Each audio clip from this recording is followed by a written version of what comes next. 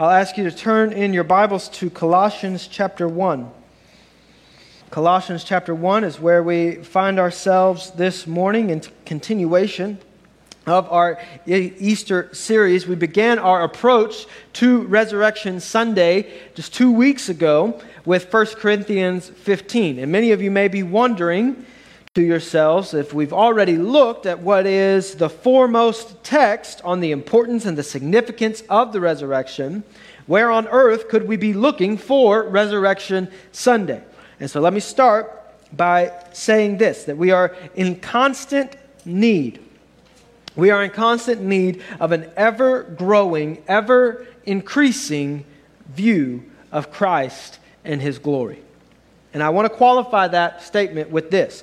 That is not to say that we are in need of a progressively changing view of Christ, but that we need to be ever-increasing in our tiny brains is this, that our understanding of just how big and awesome and powerful and glorious Christ is must constantly bring us to awe of the resurrected Christ.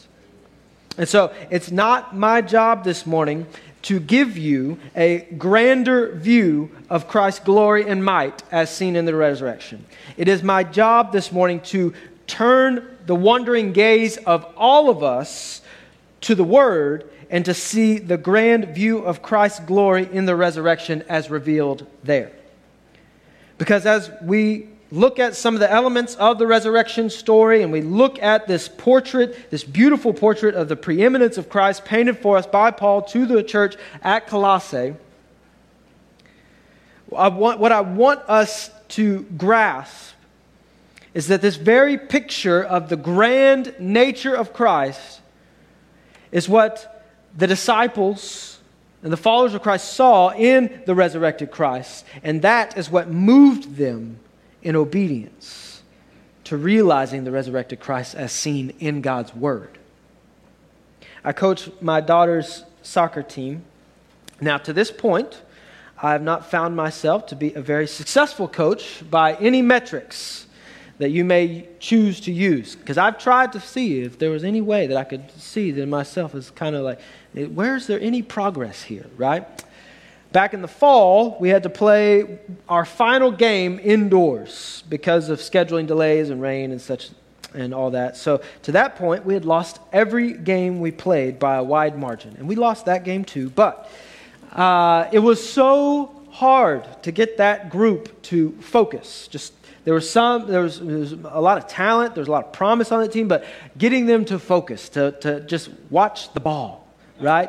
That was what I just tried so hard to get them to do. But they wanted to watch their parents and their brothers and sisters and what was going on in the other field. And they wanted to see what the other players were doing, all that kind of stuff, right? So they couldn't get them to focus. But in this game, this last game, I saw a completely different team than I had seen all season. Why? Because playing indoors meant that the field had these bumper walls, right? And they had a net that kind of obstructed your view from being able to see the crowd, being able to see the parents, being able to see what was going on all around, right? And so what this meant is that the distractions were limited, which meant these kids were hyper-focused. Kids who couldn't focus at all were now hyper-focused on the ball. And that was our hardest fought game of the season. And I tell you that story for this reason. I want all of us to kind of put up our bumpers today and intently focus on the resurrected Christ as revealed in the Word of God. Because if you do that, and then you take that and do it not just this day, but do it every day, intently focused on the resurrected Christ, as revealed in the Word of God, you will not leave this place the same, nor will you live every day the same. That's believer and non-believer alike. So I want to ask you again to stand in honor of the reading of God's Word. As we read from Colossians chapter 1, our text this morning is verses 15 through 20. He is the image of the invisible God, the firstborn of all creation. For by Him all things were created, in heaven and on earth, visible and invisible, whether thrones or dominions or rulers or authorities. All things were created through him and for him. And he is before all things, and in him all things hold together. And he is the head of the body, the church. He is the beginning, the firstborn from the dead, that in everything he might be preeminent. For in him all the fullness of God was pleased to dwell, and through him to reconcile to himself all things, whether on earth or in heaven, making peace by the blood of his cross. This is the word of God. Let's pray, church. God, as we come before your word this morning, again, intently focused on celebrating the resurrection and living in light of the implications that it brings into our life, let us be overwhelmed by seeing and treasuring and savoring and finding our joy in the resurrected Christ. Let us not leave this place the same. If there is anyone here this morning, Lord, who does not know you, who has not submitted to the lordship of the preeminent resurrected Christ, I pray that you would draw them to yourself, overwhelm them with your grace this morning, and that they would not leave this place the same either. And we pray all of this in Jesus' name. Amen. You may be seated, church. So, just briefly, Paul wants all believers to be compelled by the resurrected Christ as he is. We saw this in 1 Corinthians 15 when we looked at it just a couple of weeks ago. So he makes it a main point of focus for the church at Colossae as he's writing to counter disbelief, wrong beliefs, detractors. He's writing to counter them, and he makes the resurrected Christ, he makes Christ the main focus to rightly see, grasp, and know Christ as Lord over all creation. Things seen and unseen, known and unknown. What is so simple yet profound is that he desires for this change to take place, for the church to grasp this, to know this, to cling to this. By what? It's so simple yet profound is that he does so by praying for them. And he does so by praying the Christ as revealed in Scripture. If you find your prayer life stale and repetitive, pray the Bible and see what kind of reinvigorated life it breathes into your soul and into your prayer life. And I want us to see just how that's Paul's focus. So back up just a little bit to verses 3 through 4 there of Colossians 1, where he says, "We always thank God, the Father of our Lord Jesus Christ, when we pray for you, since we heard of your faith in Christ Jesus and the love that you have for all the saints." So he begins by telling them how they are those who are writing this letter, which is Timothy and he and all the other churches, are praying for them because of the hope that is laid up for you in heaven, verse 5. But then jump down there to verse 9. "And so, from the day we heard, we have not ceased to pray for you." And then he tells the church what he's praying for them. If you ever want to encourage or admonish or love on or challenge or encourage or hold accountable a brother or sister, tell them what you're praying for them. Don't tell them what you think they ought to be doing or that they're doing this or that or whatever.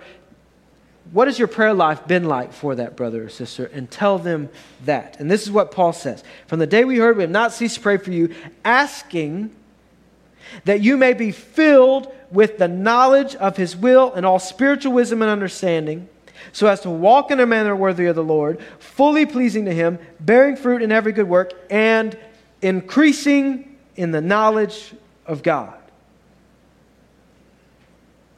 In His lordship, Christ has ultimately secured redemption for His people, enabling them to participate with Him in His death, resurrection, and fullness. And I want to start by giving us two truths. You'll look there on your outline. Hopefully you grabbed one on the way in.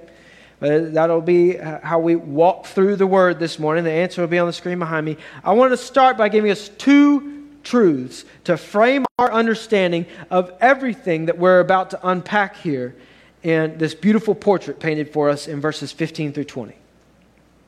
All right? But before I look at those two truths, I want us to kind of frame our understanding of this by looking to Resurrection Sunday, the first Resurrection Sunday. I want to look to Luke chapter 24. And there in Luke chapter 24, we see first the women who come to perform the burial rites, realize the tomb is empty. They're told of the resurrected Christ. They rush to tell the disciples. We looked at this in our sunrise service. They rush to tell the other disciples. The other disciples don't believe, but Peter sprints to go and see. And then there's this interesting story in Luke chapter 24. It's one of my favorite stories from Resurrection Sunday, and that's the story of the disciples on the road to Emmaus. And Jesus appears to these two unnamed disciples, and they're discussing amongst themselves, dejected about what has happened, thinking that Jesus is dead for good. And Jesus appears to them, and they unknowingly are talking to Jesus himself. They don't recognize him. And as they're talking to him, they rebuke him for not knowing. How could you not know the things that have happened in these days? Verse 45. So he rebukes them back, saying, "These are my words that I spoke to you while I was still with you, that everything written about me," so this is after they had made it to their destination, they've sat down at a table to eat. And he opened, verse 45, "Then he opened their minds to understand the Scriptures, and said to them, Thus it is written, that the Christ should suffer and on the third day rise from the dead, and that repentance for the forgiveness of sins should be proclaimed in his name to all nations, beginning from Jerusalem." And then a little later on, as he's with them and he's discussing these things with the disciples, that's what he says that's what he says to the disciples as he sat down with them. This is also what he does for those disciples on the road to Emmaus, is he opens their eyes to understand, beginning with Moses and all the prophets, it says. He breaks down and shows all the things regarding himself in the Scriptures. And then he goes, and the passage we just read is what he says to the original 11. So, what's the point in saying this? In his Great Commission, in Matthew chapter 28, verse 18, the resurrected Christ leads with telling his disciples what? All authority in heaven and on earth has been given to me. Go therefore.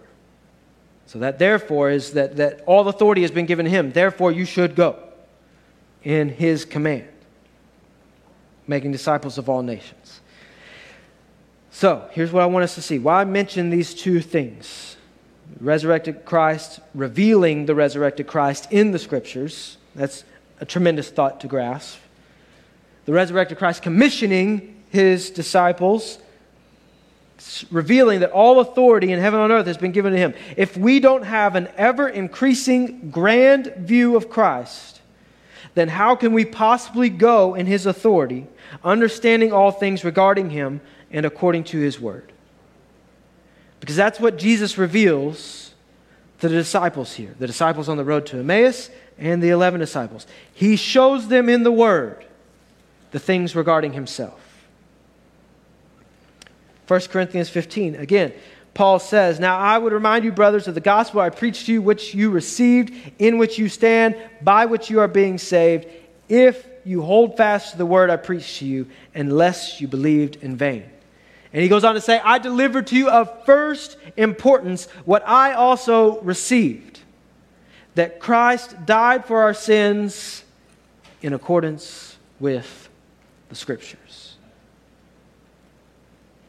And so here's how I want to frame as we prepare to unpack this portrait of Christ painted for us by Paul in verses 15 through 20 of Colossians chapter 1.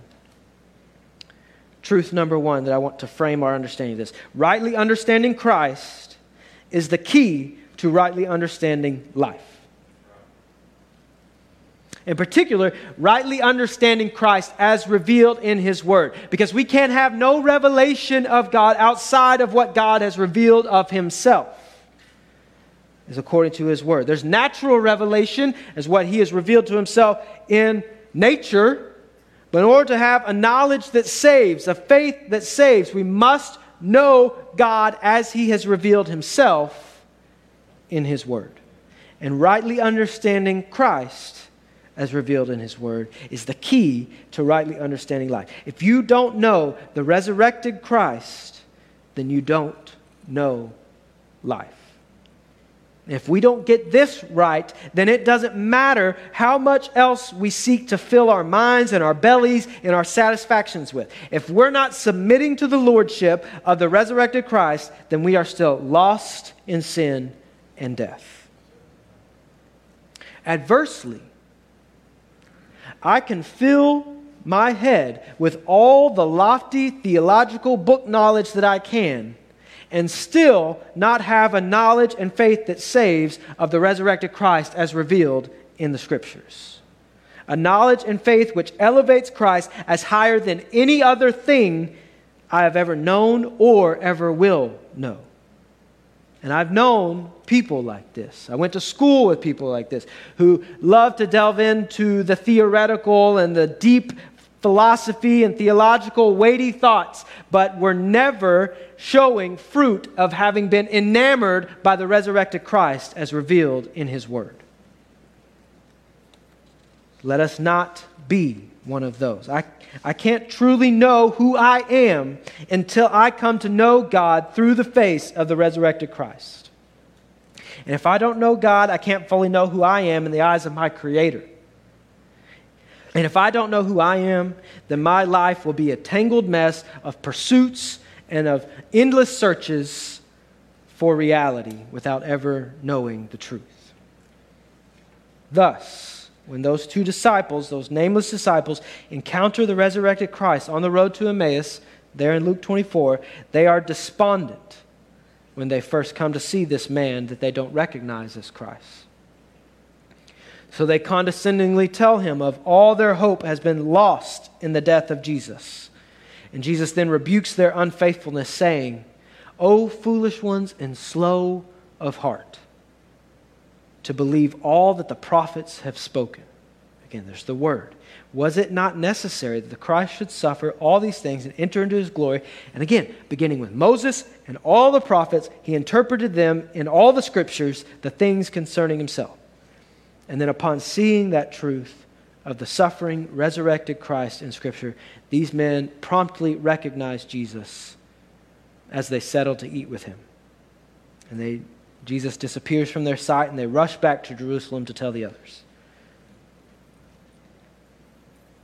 Those who walked away dejected rushed back with hearts full of joy. Those disciples who did not believe the report of the women who came back from the tomb were filled with joy at seeing the resurrected Christ and seeing Him point them to Himself in the Scriptures. Here's the second truth that frames our understanding of everything we're about to see in Colossians 1. Our joy must be found in the lordship of the resurrected Christ. Our joy must be found in the lordship of the resurrected Christ. Because if our joy is not found in the lordship of the resurrected Christ, then we will live weak, ineffectual lives. And that's the heart of what Paul gets to, is he wants to pray for the church at Colossae, that they would be strengthened with all power according to His glorious might, for all endurance and patience with joy. With joy. Why? Joy in what? In whom? In knowing the resurrected Christ. Because ultimately, if we find our joy in the things of this life only, then that joy is by definition temporary and fleeting. Now here's one of the dangers. We can do this same thing with Christ. We can listen to preachers and evangelists tell us of all the great things about what Christ can do for us and provide for us and give us in this life. And then so narrow our understanding of Christ that we find ourselves believing in a different Christ altogether. Believing in a Christ that existed solely to serve us, to provide us with what we want and give us discomfort and affirmation, rather than the Christ the resurrected Christ as revealed in the Scriptures. And this is part of Paul's emphasis to the church in Corinth in saying, if in Christ, if we have hope in this life only, we are of all people to be pitied. So the call is to have such a high view of Christ as according to the Scriptures that it goes well beyond what He can do for me, but rather how His death brings about in me a new life in which I am solely focused on my joy being in Him and glorifying Him above all else. So we must be cautious that we don't paint a portrait of Christ that is solely based off what He can provide us in this life. Jesus is not about what He can provide for you in this life. He's about supernaturally changing your life, bringing us from death to life, that we may be eternally fixated on Him and His glory forevermore.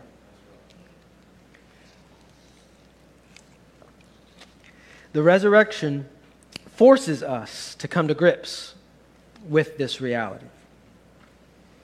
If you follow a false Christ that is simplified to providing you health and wealth and happiness of days, then sure, the resurrection isn't all that important, because those things are for this life only. But to follow the true Christ, you must grapple with the eternal implications of the resurrection.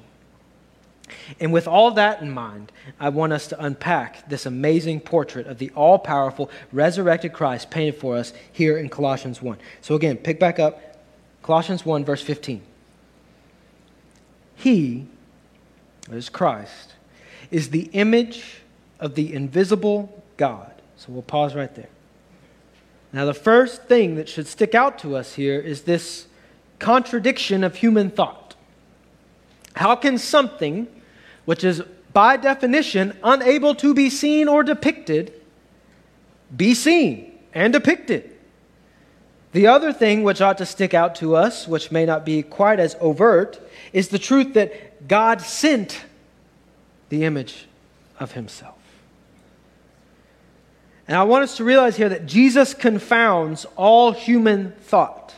Jesus did not come at the will of God the Father according to His providential plan of salvation, born of a virgin, born under the law, to redeem those under the law, the Word made flesh, in order that He might neatly fit into whatever infinitesimally small box that our human minds can be capable of making for Him. So in Christ, God reveals the image of Himself in bodily form, not carved or cast. In Him, the fullness of God was pleased to dwell, is what we see later on in verse 19. Thus, in Jesus' resurrection, we see a physical bodily resurrection. He had a body. He laid it down willingly, and He took it back up again, just as He said. The other way we see this first verse alone confounds human thought. Continuing there with verse 15. He is the image of the invisible God, the firstborn of all creation. Now, just a cursory reading of that has led many to a ill thought toward Christ and a small Christ. Now here we find the second namesake of this series, right? The first, right? Our first namesake for this series came from 1 Corinthians 15, in verse 20, which we saw. But in fact, Christ has been raised from the dead, the first fruits of those who have fallen asleep. And this is where I want to make some clarification and some distinction on this term of first fruits and firstborn. What's the difference? Why use these different terms? Because they emphasize different things of Christ's deity. In saying Christ is the first fruits, Paul is denoting and emphasizing the sequential order of events and the quality of what is to come in our resurrection and glorification, and showing how Christ's resurrection guarantees ours. With Him being the first fruits, the rest of the crop is still to come. And the first fruits tells us of the quality of the rest of the crop. So here we have a different term used, firstborn, to emphasize a different attribute. And using the term firstborn, Paul is emphasizing the honor due Christ as receiving the rights of the firstborn. This is not to say that Christ was the first created thing. as some have unfortunately read. This is what the Arians of Paul's day believed. This is what Jehovah's Witnesses and Mormons of our day believe. The problem with that is that in believing such, not only do you minimize Christ, you strip him of deity and lordship, thus believing in a different Christ altogether. So this truth is made clear as Paul expounds on this idea of Christ as firstborn of all creation. And because as we continue reading, we realize he couldn't have been the first created thing. It makes it clear. So, I want us to see as the breakdown, the rest of your outline there, this next thing is that he is preeminent over creation. Picking back up in verse 16. For by him all things were created. He didn't create himself. He's the firstborn, which means he is the head, the first. He is due all the rights. We've seen many cases in the Old Testament where the true firstborn did not receive the rights of the firstborn. For by him all things were created in heaven and on earth, visible and invisible, whether thrones or dominions or rulers or authorities. All things were created through him and for him. And he is before all things. Again, another point as to how firstborn cannot mean that he is first created thing. And in him all things hold together. So what do we see here? Zelensky and Putin, Trump, Biden, Z, Macron, Merkel, Trudeau, whichever world leader, authority, power you want to think of. He created and rules over all of them, and they move at his will. And no matter what they do, they ultimately will serve his glory in the end. So there is, nor has there ever been, a created ruler or thing that is not held together by Christ. So what's the implications of all of this? That he is the image of the invisible God, firstborn over all creation. By him all things created, heaven and on earth. So there is no span, there's no place in which things have been created that were not created by him. Visible, invisible. Thrones, dominions. There's no throne that is not out of his reach, that he did not give the authority to. Before all things hold together. What are the implications of all this? He is preeminent over creation, and there are no exceptions to Christ's lordship. It is so important that we understand, we don't get to understand God in a way that makes us comfortable or leaves us feeling affirmed and full of knowledge. We come to understand God as he has revealed himself in his word. So what Paul has built up here is he has given us 4 inferences of Christ's lordship and preeminence. 4 things. That he's one with God the Father. All things were created by him and for him. Lord of all rulers and authorities. And he is the sustainer of all things. Which means as you sit here now, God has placed eternity in your heart. And the only thing which can satisfy our sinful, broken hearts is to be made whole by our Creator, by the one who holds us together.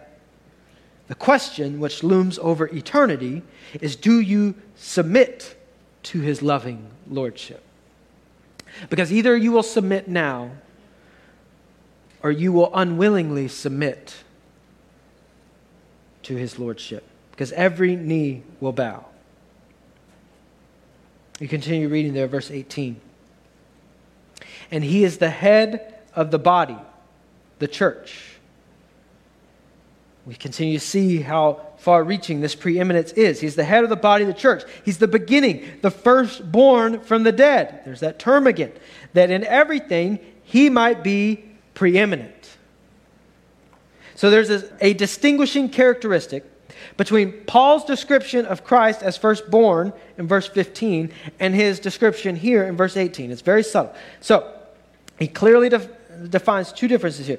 Back in verse 15, Christ describes the firstborn of all creation as over. Here in verse 18, Paul clearly does not use the same phrasing, but describes Christ as the firstborn from the dead. Therefore, pointing to his resurrection. So due him are all the rights of the firstborn, and as such he is due all those whom he has ransomed from the domain of darkness. And therefore he sits as head over his church. His death and resurrection have awarded him as the head of all those who have or ever will rise from the dead. So we've seen Christ as preeminent over creation, and now Paul paints this part of the portrait that he's preeminent over salvation. So don't miss this. Now, we've seen Christ preeminent over creation history from eternity past to eternity future. Now we get to see Christ as preeminent over redemption history from eternity past to eternity future. So just as all creation is in, through, and for Jesus and held together by Jesus, so too now all salvation is in him. Paul goes on to expound on this later on in chapter 2 of Colossians. You can just kind of flip one page, or maybe in your Bible you don't even have to turn a page, but Colossians chapter 2, verse 11. Paul's expounding on his opening statements and saying how if we have received Christ as Lord, we should walk in him, therefore. Rooted and built up in him, he says. In verse 11, he says, in him also you were circumcised with a circumcision made without hands, by putting off the body of the flesh by the circumcision of Christ, having been buried with him in baptism, in which you were also raised with him through faith in the powerful working of God who raised him from the dead. And you were dead in your trespasses and the uncircumcision of your flesh. God made alive together with him, having forgiven us all our trespasses by canceling the record of debt that stood against us with its legal demands. This he set aside, nailing it to the cross. And he disarmed the rulers and authorities. So the very rulers and authorities, which he stands as creator of, he disarmed them, put them to open shame by triumphing over them in him. So Paul here describes our new life in Christ using resurrection terminology. So in Christ, we are brought from death to life and given new life, which his resurrection reveals to us. And then ultimately, just as Christ was bodily resurrected, so too those who are in him will be brought to new life, once again, in our glorification on the last day. As you continue reading there, going back there to chapter 1, he uses this resurrection terminology to describe our new life in Christ. And he continues to expound on this increasingly grand picture of Christ. John MacArthur called this the greatest hymn of Christ that was ever written, here in verses 15 through 20. And we pick back up in verse 19. For in him all the fullness of God was pleased to dwell. Now here we have only two persons of the Trinity mentioned, but this is a description of the Trinity nonetheless. In doing so, Paul uses terminology which both takes our minds to the Old Testament temple, which was filled with the presence of the Lord. This terminology also strikes down any attempt to say that there is deity outside of the Godhead, which undoubtedly some of Paul's detractors and those who he is countering here were doing, saying that there was a plurality of spirits. No other person nor plurality of spirits contains the deity of God, for it dwells in fullness in Christ. Now, how could we, who we've already said are darkened in our hearts of sin, possibly come to know or be in communion with the one who is so great and preeminent in all things? Preeminent over creation, preeminent over salvation. All things in him hold together. He is before all things, head of the body of the church, beginning, firstborn from the dead, firstborn from all creation. In everything, he is preeminent, and the fullness of God dwells in him. How could we have communion with him? Verse 20. And through him, to reconcile to himself all things, whether on earth or in heaven, making peace by the blood of his cross. Now we should be careful, lest we should read or think universalism into that verse right there. So he has reconciled all things, some people will say. They'll read that and they'll say, therefore, all are saved, no matter what. But Paul's made that pretty clear in everything else that he's said, that that's not true. In Christ, God has reconciled, called out to the world, saying, submit to the lordship of Christ and you can be saved. And each and every one of us have said, no, I don't want that. I want my joy to remain here. Here is where it's sweet, and what I want is where it's good. Only those who submit to the lordship of Christ, submit to all that he has accomplished by making peace by the blood of the cross, can have that peace with God. And that's the next point there on your outline. By the grace of the cross, we can find our joy in him. It is only through the grace of the cross that we can find our joy in him. Why do we need statements like this? It is very much thought that this was an early Christian creed, verses 15 through 20. Why is it good for us to have creeds and confessions like this? Because they are constant reminders. Because Blake Dover gets all too easily caught up in his own pride, arrogance, and downright foolishness. So I need to be reminded Christ is Lord. And that is where my joy is to be found. And I have to constantly submit my flesh and die to that flesh daily to remind myself that how I show Christ's love to others, how I treat my wife, my children, how I treat my church, that says everything about whether or not peace has been made between me and God. That says everything about what I think about the glorious, preeminent Christ. And that's why we need constant reminder of statements like this. Later on in chapter 3 here of Colossians, I'll encourage you to turn there. Colossians chapter 3, Paul, in continuing and unveiling and unpacking all of these implications, says, if then you have been raised with Christ, verse 1 of chapter 3, seek the things that are above where Christ is. Again, the resurrected Christ, the reigning, resurrected, preeminent Christ, seated at the right hand of God. Set your minds on things that are above, not on things that are on earth, for you have died and your life is hidden with Christ in God.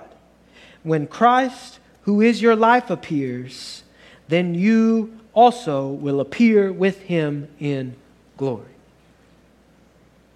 So when he appears, we will be resurrected with him.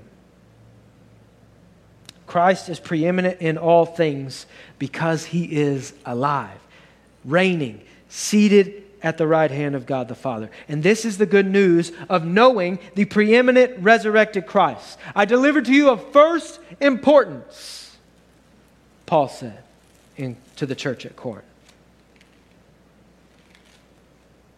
And where did the resurrected Christ point his disciples? To the Scriptures, to see himself and to be overwhelmed at knowing him. Not just as him standing there in front of them, because he knew he would soon be leaving their presence, but to be overwhelmed at the truth of him as written from eternity in the providence of God the Father. So don't leave here today finding your joy in anything or anyone else than this picture of Christ painted here in Colossians 1, 15 through 20. Submit to the preeminent resurrected Christ by the grace of the cross. For that final point there on your outline, I want to point you back to Paul's introduction there in Colossians 1. Because, again, I made this statement earlier, that if we don't find our joy in the resurrected Christ, we will live weak and ineffectual lives. And that's not what Paul wants for the church. And so, again, he prays for the church. Prays that they would be filled with the knowledge of his will, verse 9, so as to walk in a manner worthy of the Lord, verse 10, bearing fruit in every good work, increasing in the knowledge of God, growing ever in your understanding of him as revealed in his word, verse 11, being strengthened with all power according to his glorious might for all endurance and patience with joy, giving thanks to the Father who has qualified you to share in the inheritance of the saints in the light. He has delivered us from the domain of darkness, transferred us to the kingdom of his beloved Son, in whom we have redemption, the forgiveness of sins. And then he paints this picture of the preeminent resurrected Christ. And that last point there on your outline is that the church is strengthened by knowing and savoring the preeminent resurrected Christ. In our sunrise service, we tracked along Holy Week, and we looked at the life of Peter and the shortcomings of Peter in that. And we see a very different Peter when we start than when we end. And even then, when we go beyond and you go into Acts, and you see the establishment of the early church. And Peter preaches Christ and him crucified and resurrected, just as Christ outlined for him in the Scriptures. And responding to the resurrected Christ as revealed in the Scriptures is what starts and prompts the hearts of the early church to come to salvation. If you need strengthening and you are a believer, look to the resurrected Christ. If you need life, if you need to find joy, if you need understanding for who you are, and you do not know the resurrected Christ, look to the resurrected Christ. And he will provide you that joy, that life, that understanding, that identity, not just for this life.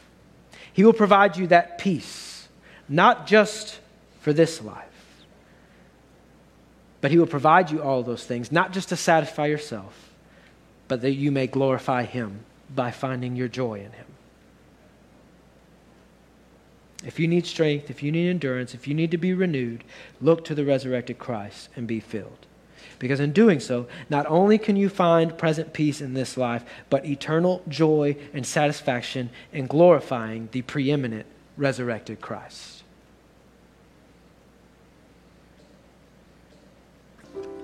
Lord, we love you. We praise you for the resurrection. Help us to treasure, value, and find our joy in the preeminent resurrected Christ. And may we look nowhere else. I pray once again, Lord, that if there is anyone here that does not know you, has not come to treasure the preeminent resurrected Christ, I pray that you would prompt them, draw them to yourself, urge them to repentance and forgiveness of sins, and draw them to faith. Pray, Lord, for those of us who do believe, who are part of your church, that you would help us to be strengthened by knowing the preeminent resurrected Christ. And we pray all of this in Jesus' name. Amen.